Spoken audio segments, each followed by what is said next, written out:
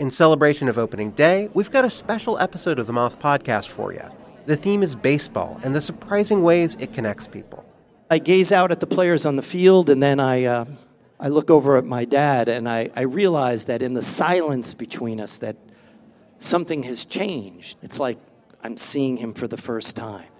2 stories about baseball, family, and so much more. The episode's available right now. Subscribe to the Moth Podcast to make sure you hear it.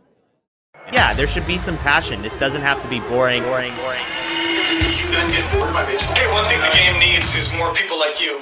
Still have grown men run around tight pants. It's Mookie Betts. This is Daniel Bard. It's Steve Aoki. There's Sal Talamacchia. This is Brock Holt. Hey, this is John Lester. Baseball isn't boring. Welcome to Baseball Isn't Boring. Here's your host, Rob Bradford. Okay. What books are you reading? I just finished one called The Magic of Thinking Big because I was kind of looking for a little inspiration, I guess. Looking for I don't know, I guess just a new way to think. Let me think what else I'm reading. That's a good one though. How do you find that one? I don't know.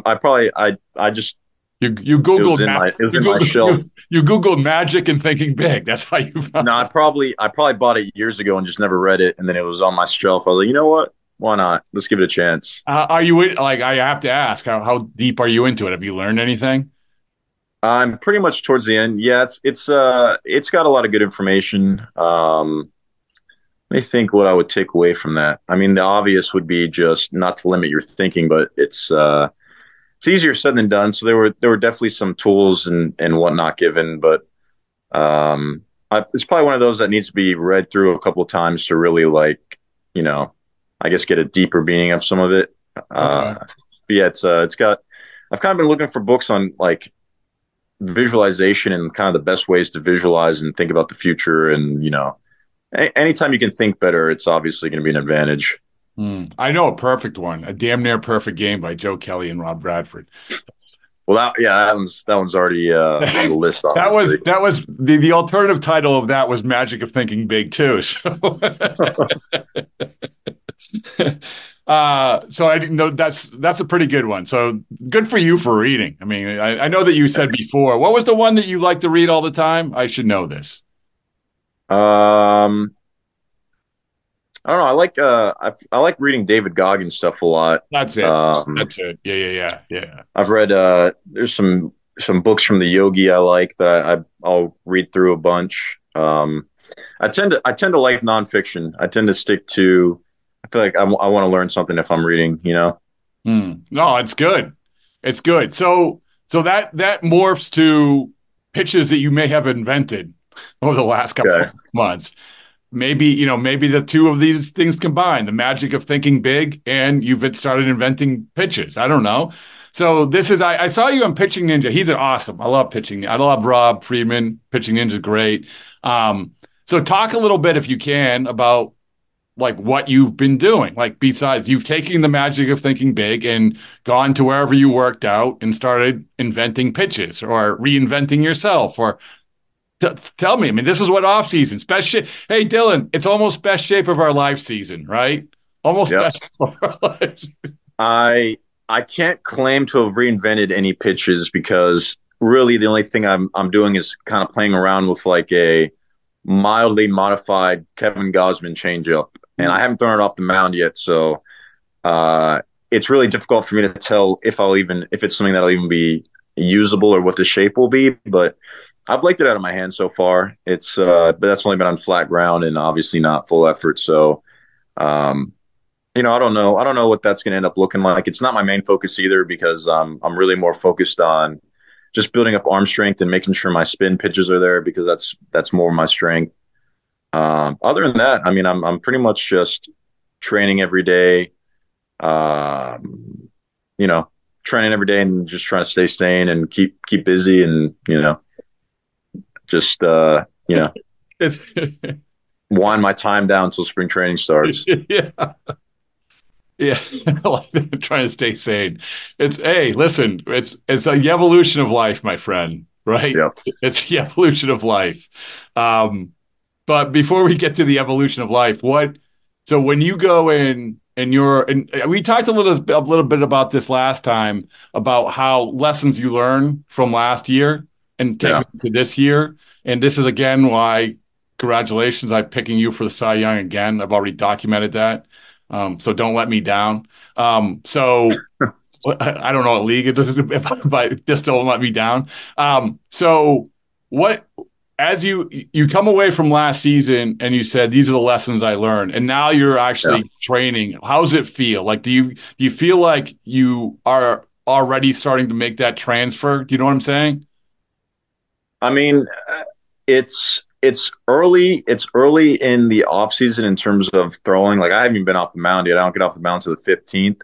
So I can't say that I've really put a lot of the mechanical or whatever adjustments into work yet, because I've only really been doing my regular throwing.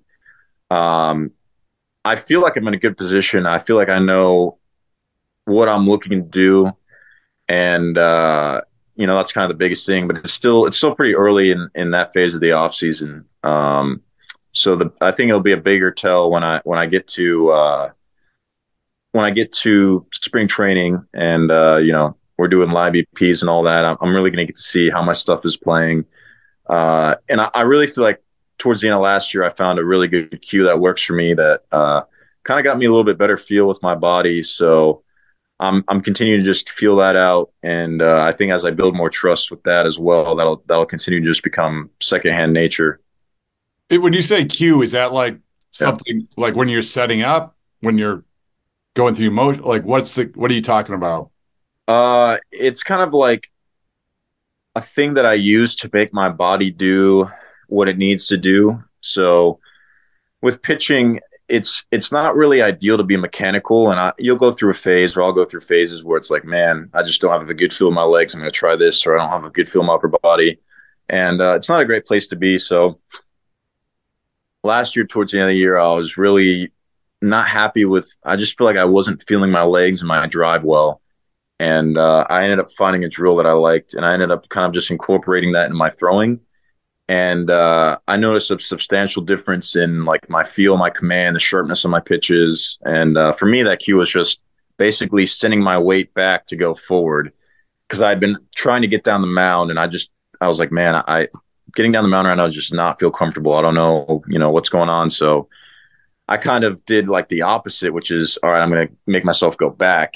And ironically, that's kind of the cue that felt good for me. So that's kind of what I'm ingraining now, but I'm really not super far in the process, and I'm really not doing anything more than just training my focus and building my arm strength up right now. Yeah, isn't that weird? Like, pitching's so weird, man. It's like it is. It's mental, definitely physical. It's yeah. Oh, it's weird. That's for sure. Well, we actually Andrew Bailey, now the Red Sox pitching coach, was on with us yesterday. And one of the things he talks about, and I've heard this a lot, is pitchers prioritizing their best pitches more than right. This has become the thing. Whereas, and I said, the narrative not too long ago, oh, you get to the major leagues, you better be ready to paint with 4 different pitches because these hitters can hit anything. Now it's throw the ball over the plate with your best pitch. And I don't know like how much down the road you are with that. And so when we were, to be honest with you, when we were talking about this, Dylan, we were talking about Lucas Giolito. We were talking about, it's like maybe you could prioritize that change up a little bit more. For you, like when you hear that, how does that resonate for you? Yeah, I don't think that's wrong by any means. There's definitely sequencing definitely plays a role. I mean, I can think of so many instances this year where I threw a slider that was pretty sharp but too low, and I went back to it and just raised it up, and it got hit because I'm showing the batter the same thing, only a little bit higher. So in that situation, sometimes you have to be willing to pivot to kind of almost refresh it. But it's definitely not the wrong process. It's my 2022. Obviously the best year of my life. It was. I threw my slider, I don't know what the percentage is off the top of my head, but, probably almost 50-50 with my heater. So it's definitely not a bad idea. Yeah. I mean, it's It's a good idea, but I think you're onto something too. I mean, you can't just keep here. Here's a straight ball down the middle, hit it. Yeah, there you go. Especially if you're trying to go through multiple times. You know, you got to mix in. The one thing I've really noticed is you've got to mix in inside fastballs at some point in the game, or it's going to be difficult to go deep. When did you learn that? Just throughout the course of this year, where it's like you can have success one or two times through the lineup, throwing it outside, but then they start laying off the close slider, and then you really kind of get pigeonholed. Whereas if you just show in, it really doesn't allow them to sit on one side of the plate. All right.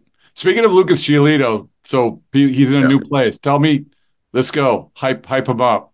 I mean, we cut this clip. You're talking to the Red Sox fans who are desperate for some good news.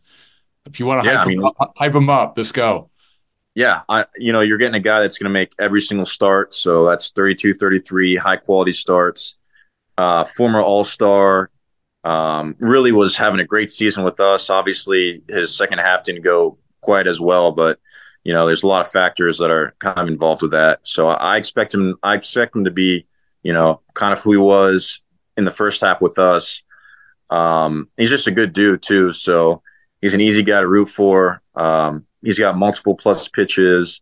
Like I said, durable, consistent, and I expect him to do really great things with the Red Sox. When he's going good, you watch him, and obviously he was really good for you guys last year. When he's going good, what's the thing that says, "Oh, wow, you're like this is legit. This is why he's really good."